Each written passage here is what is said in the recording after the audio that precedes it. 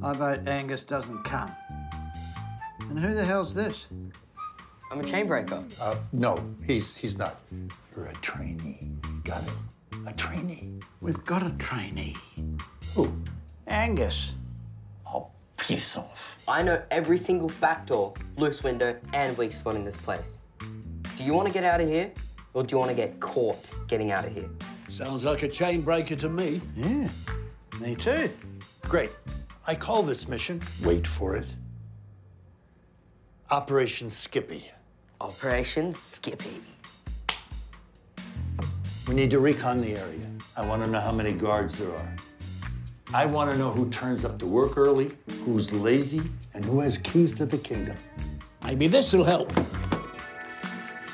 Where'd you get that thing? Smuggled it in. You're not allowed to smuggle things in.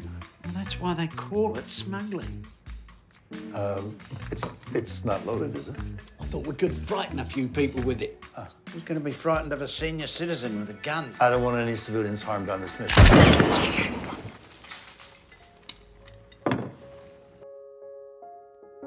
That's a clip from new Australian comedy Never Too Late.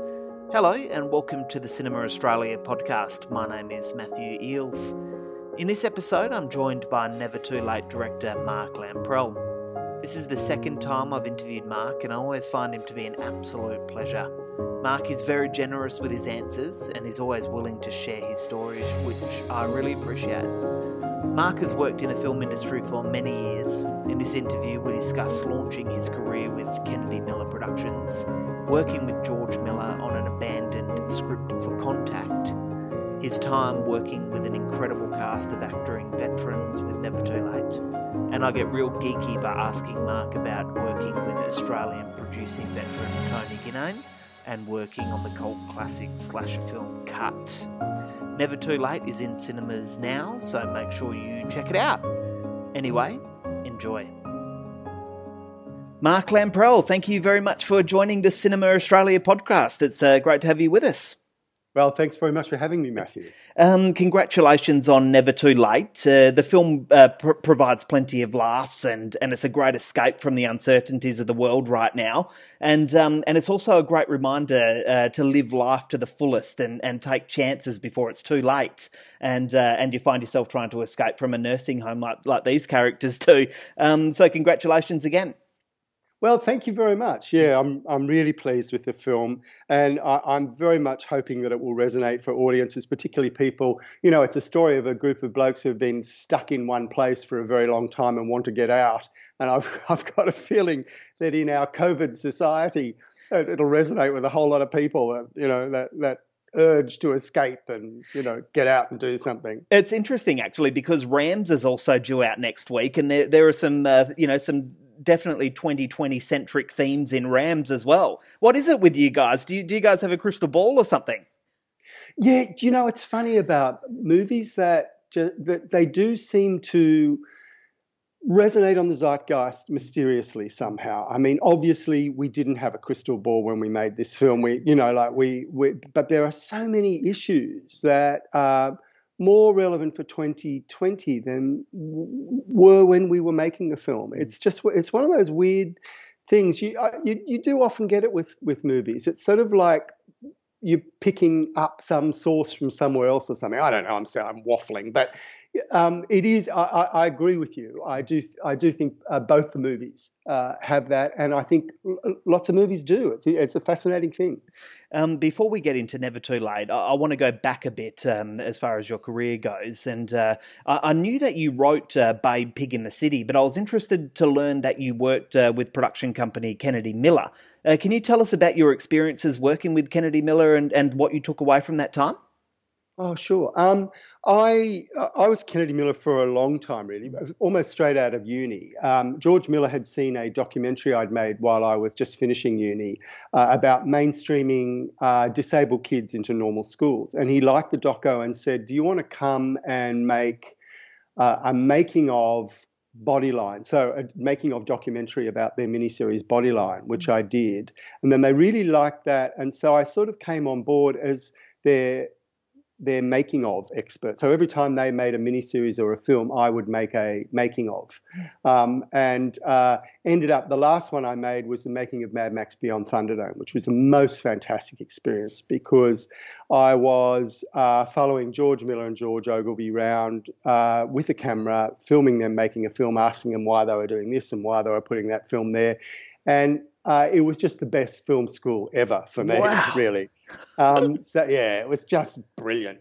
And we turned that into an hour documentary and it went really well. And I ended up sort of having an association with Kennedy Miller on and off for about 17 years. And I think I went off for a little while and I did some work in corporate documentaries and I worked for Beyond for a while. But I kept coming back to Kennedy Miller and then I stayed for a good slab. I think the last 5 or 6 years I was there, solidly there, working on Contact, which was amazing because George Miller was originally slated to direct Contact. And in fact, we wrote a screenplay for that, which got greenlit and everything. It got right up until the final moment when the studio pulled out, which was a real shame. Wow. Broke my heart, that one. Yeah. And then we went on and did Babe, Pig in the City after that. And that was a lovely experience. Look, Kennedy Miller is a sort of a mysterious and mythical place. I always, it was sort of my Camelot, if you like, you know, I couldn't believe my luck that it was my first port of call out of doing a media degree. And it was just a great place to work. And George Miller is an extraordinary, brilliant man, very generous when you're working with him, and he just a really great model of how to work too. You know, like he doesn't sit there being a genius waiting for things to arrive. He works like a dog at ideas, relentlessly, and you know, he makes great things happen. He doesn't sort of wait for them to happen. No, that's right. You know, that was all a great lesson, I guess, in how to behave as a storyteller. Yeah. Wow.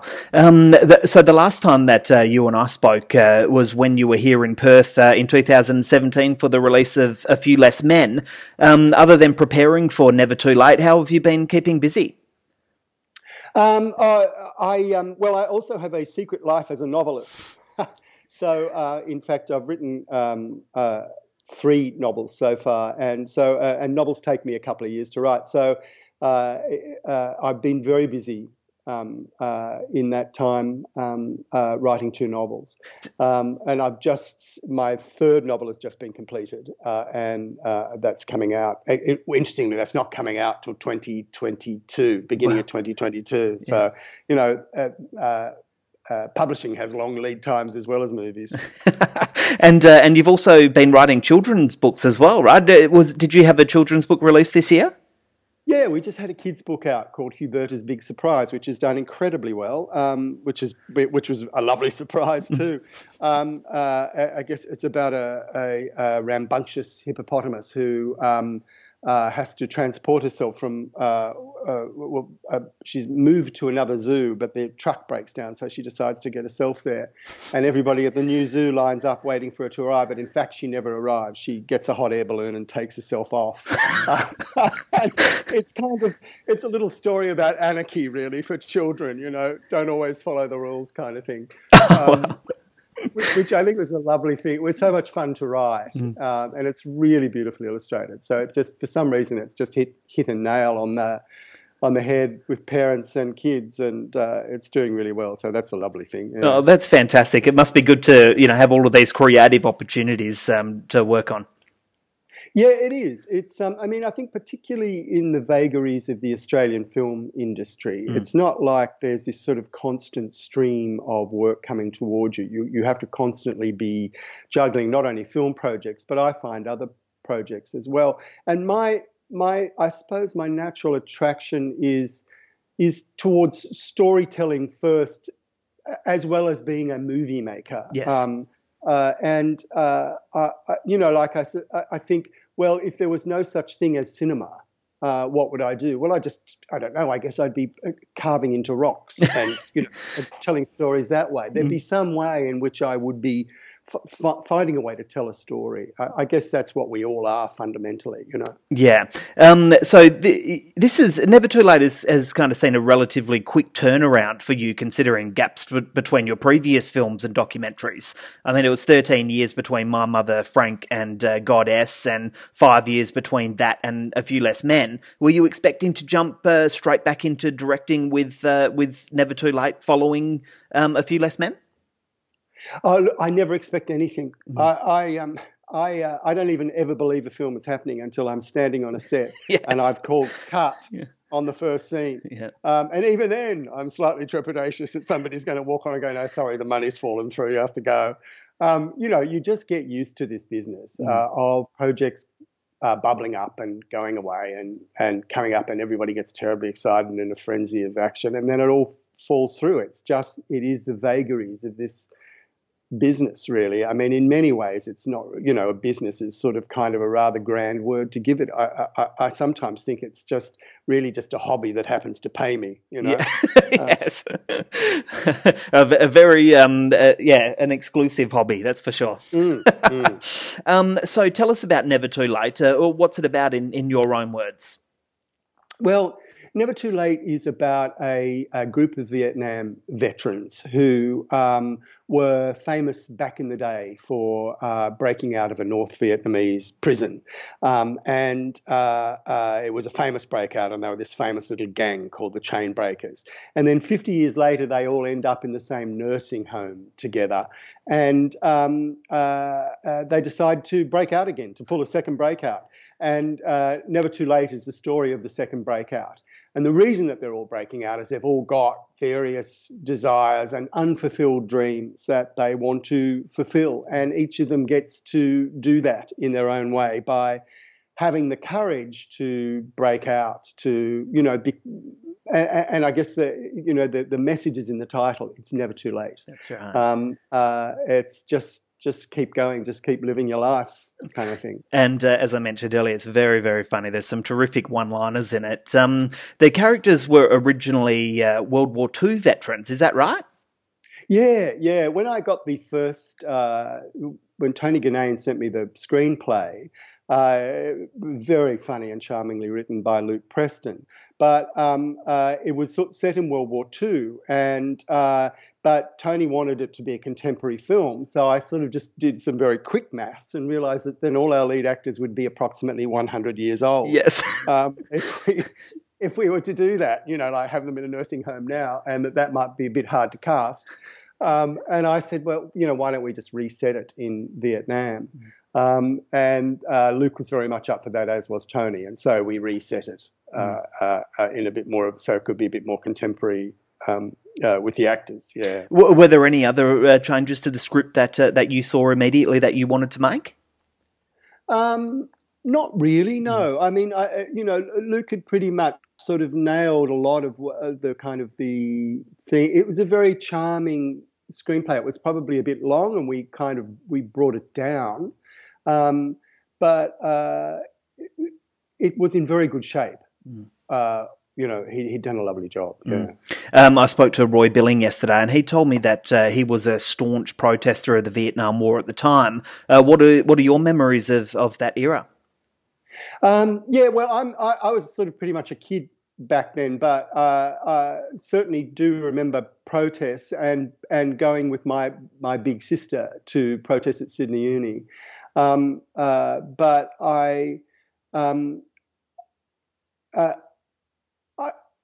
what's interesting to me, I guess, is what has happened in the change in the attitude is that back then when it was happening, it was seen as a war without honour, and those returning soldiers were shunned and not really valued. And I think what's happened since is a repositioning of that in our culture, where we now see the terrible atrocities that those Vietnam vets actually had to live with, and the adverse reactions to things like Agent Orange, our understanding of post-traumatic stress disorder, all of those things now we've really come to acknowledge and respect. And at the time we didn't. At the time we just saw the pointlessness of the war. And now we see a whole lot more. So in a way, it's very rewarding to be able to make a movie about this period of time, about people who were deeply affected by this period of time, because you get to explore the complexity of that for them and how difficult it really was. You're listening to the Cinema Australia podcast on Apple Podcasts, SoundCloud or cinemaaustralia.com.au. Let's talk about some of these terrific actors that you get to work with here. James Cromwell, he's worked with filmmakers like Oliver Stone, Soderbergh, Darabont, and George Miller as well, and many others. He said that he likes to spend time developing his characters to fit the language of the writer. What was your experience like working with James, who's arguably the most internationally recognised cast member here? Yes, he does. Very much like to work. We had many Skype sessions, James and I, on character and on the script, and he had many kind of script notes and little touches and big suggestions. We worked through them all. It was interesting because I was thinking, what's he going to be like when he gets on set? Is he still going to be, because the other thing that I knew is that we only had 20 days to shoot this film. I mean, I was wondering how I was going to do it in 30 days, and suddenly it became 20. It was like, oh my God. Wow. And how much time am I going to be taking up discussing things? But in fact, what's really wonderful about Jamie Cromwell, he's just the most consummate professional. And he came completely prepared. We'd had all our discussions. There was no more discussing to be had. He just got on with the work. He was so extraordinarily well prepared. He knew every line. He knew it backwards. He probably knew everyone else's line as well. He's a storyteller first and an actor second.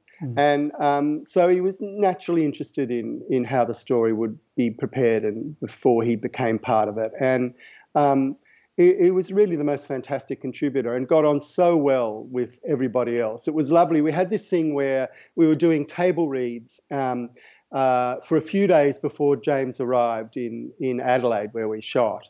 And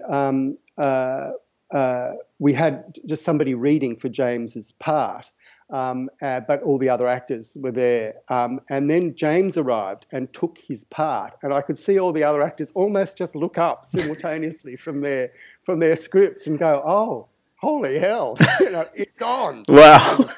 And there was this lovely sense of, right, we're all playing with the big boys now, and everybody stepped up. Not that they weren't, but I guess it just raised the stakes somehow. Yes. And it was a lovely feeling in the room. Yeah. You must have made an impression on him because he shot Buffalo Soldiers straight after, I think it was, and Roy Billing was in that as well. He also did a short film in Adelaide while he was in town, I think. So yeah, it must have made an impression on him. Oh, I didn't know that. Well, there you go. That's great. Yeah. So speaking with Roy yesterday, he told me that you were a bit worried about working with such a seasoned cast because they might have trouble remembering their lines. Is that true? No, that's absolutely not true. Roy's a terrible liar. Roy Billing is such a treasure. He's a comic genius, that guy. He just brings this ease and this authenticity to everything he does. Looks like he's not working at all, but he's another one that is just so brilliantly prepared. You can tweak any performance with him, not that you generally need to, because he's absolutely got it. And the amazing thing about all these actors was that they're just at a level of their careers really where they should be working all the time, because they just know their shit. Yes. And they know it backwards. They should be working every day of the year because they're just at a point where they're so good at it. Yes. And there's no ego and there's no, is my trailer bigger than his trailer, or none of that kind of stuff. It's just this fantastic capacity to operate at your very best. So it was amazing to work with those guys. Yeah. Excellent. I think it's worth mentioning the unofficial member of the Chainbreakers as well, Elliot, who's played by Zachary Wan. He brings an injection of youth into the story. Can you tell us about Elliot and as the character and what Zachary brought to this production? Yeah. Well, Elliot was always there as a character. In fact, we renamed him Elliot after Preston's son, because he had another name, which Luke and I kept forgetting. We'd always go, and the kid, blah, blah, blah, blah, blah. And I was like, you know what, Luke, let's rename him, because it's not a good sign that neither of us can remember the kid. And so we chose to name him Elliot after Luke's little boy. And that way he stuck as a character. But he was always there, even in the drafts, in the World War II drafts. And of course, I guess he represents youth and contemporary Australia, and how he represents, I guess, a point of view of how we can look at those older chain breakers and see them and see their value. Yes. Because he adores them and wants to be part of them. He sort of has, I guess, idolized them in a way that they never would have been as young returned soldiers. So I guess he sort of represents redemption. Yes. Really, in the thing. And casting Zach was, just easy, really, because I was sent, the casting director, Amanda Mitchell, sent me a whole lot of tapes of auditions from kids around Australia, and he just, leapt out of the pack. It was one of those very easy casting decisions where you go, yes, we'll have you, thank you very much. I mean, he just nailed it in the audition, really. And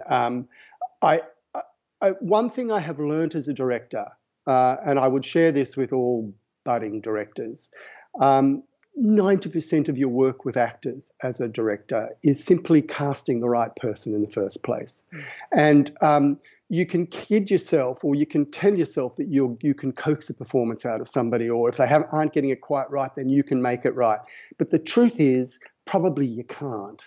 And particularly if you're working at pace, like if you're trundling along at the pace that we were, you just have to get people who can do it, and do it really perfectly, just deliver. And the thing with Zach was, I saw that immediately, that he would just deliver. Yes. And that I wouldn't be doing 20 or 30 takes, that he'd be nailing it in 3 kind of thing, which he did. He's very good in it. Adelaide is producing some amazing films at the moment, and I couldn't find a direct link between the film and Adelaide. Why was it shot there? Because the South Australian Film Corp is fantastically supportive of Australian films. Yes. Really, that's the reason. Right. We went there because we knew we'd get the support from them, which we did. They were absolutely brilliant. And so it's really down to political will. You know, it's whatever premier of whatever state is interested in having films made there. That's where filmmakers will go, obviously. And South Australia are putting their best foot forward to get people there, and that's why we went, and it was fantastic. We had a brilliant, mostly, I suppose it would have been an 80% South Australian crew, and they were fantastic. And Adelaide's a great city to work in, unlike Melbourne and Sydney, where I'm from. If you want to get across the city in peak hour in Sydney or Melbourne, then there's a 2-hour drive. Yes. Whereas if you want to get across the city in Adelaide, it's half an hour. Yeah. And in peak hour, and 10 minutes otherwise. And so all of that stuff, again, when you've got this huge ticking clock happening, which we did, all of that stuff makes South Australia incredibly appealing. Great. I have 2 final questions, and I'm going to get real geeky here for a second on behalf of our listeners who are real Australian film enthusiasts.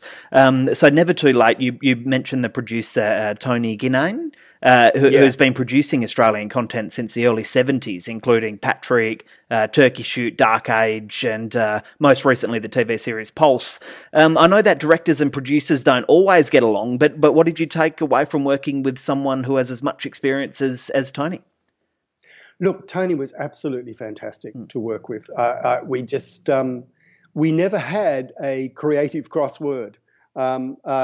We were totally in simpatico about my notes on the script, about his notes on the script. and then all the way through casting. Casting was tricky because we had a limited budget, and there were things like, can we please cast that character, locally, but I'd found somebody fabulous in Brisbane, and as soon as I showed him the tape, it was like, oh no, we've got to get that person, even though we couldn't afford that person. So Tony's very experienced, and he understands exactly what you need to see on screen and what you need to spend to see that on screen. And so, I think. And also, he doesn't have an ego about inserting himself in that process at all. He's really just about delivering the product to the screen. So I found him very supportive, very good and clever on, he's just immensely experienced. He's done something like 50 films. Yeah. So there's this incredible source of wisdom. So I suspect that's probably most directors enjoy working with him, because he's very calm and he's very good at what he does. I wondered, actually, having such an extensive filmography, whether he's worked with any of these actors before. Jack Thompson. I think he worked with Jack. Yeah. I think he's done. I'm not sure what he did with Jack, but I'm pretty sure he's worked with Jack before. Well, there you go. Yeah. So perhaps a more obscure question, and I'm asking this because this particular film is having a bit of a resurgence at the moment. What was your involvement in Cut? Because it's quite a cult kind of classic, and as I just said, it's having a bit of a resurgence. You're credited as a screenwriter, but what was your involvement in that? Well, it was as a screenwriter. I did a rewrite, basically, of it at some point or other. But my rewrite then they moved on from my rewrite to somebody else's rewrite. So it's not quite there. Is it really having a resurgence? That is hilarious. It is. Well, it's just been released on Blu-ray through Umbrella. So yeah, I thought it was worth mentioning. Right. Okay. Yeah. Well, God bless it, and may it go its merry way. I would like to see more slasher films come back. They seem to have vanished for the time being, but I would like to see their return. Although, as I remember, it sort of had this added mystical element to it that I didn't write into it, that I thought didn't quite work for the genre. But it's still great that it's out there somewhere. Yeah. People are watching it going, what the hell? So I like that. That puts a smile on my face. Thank you, Matthew.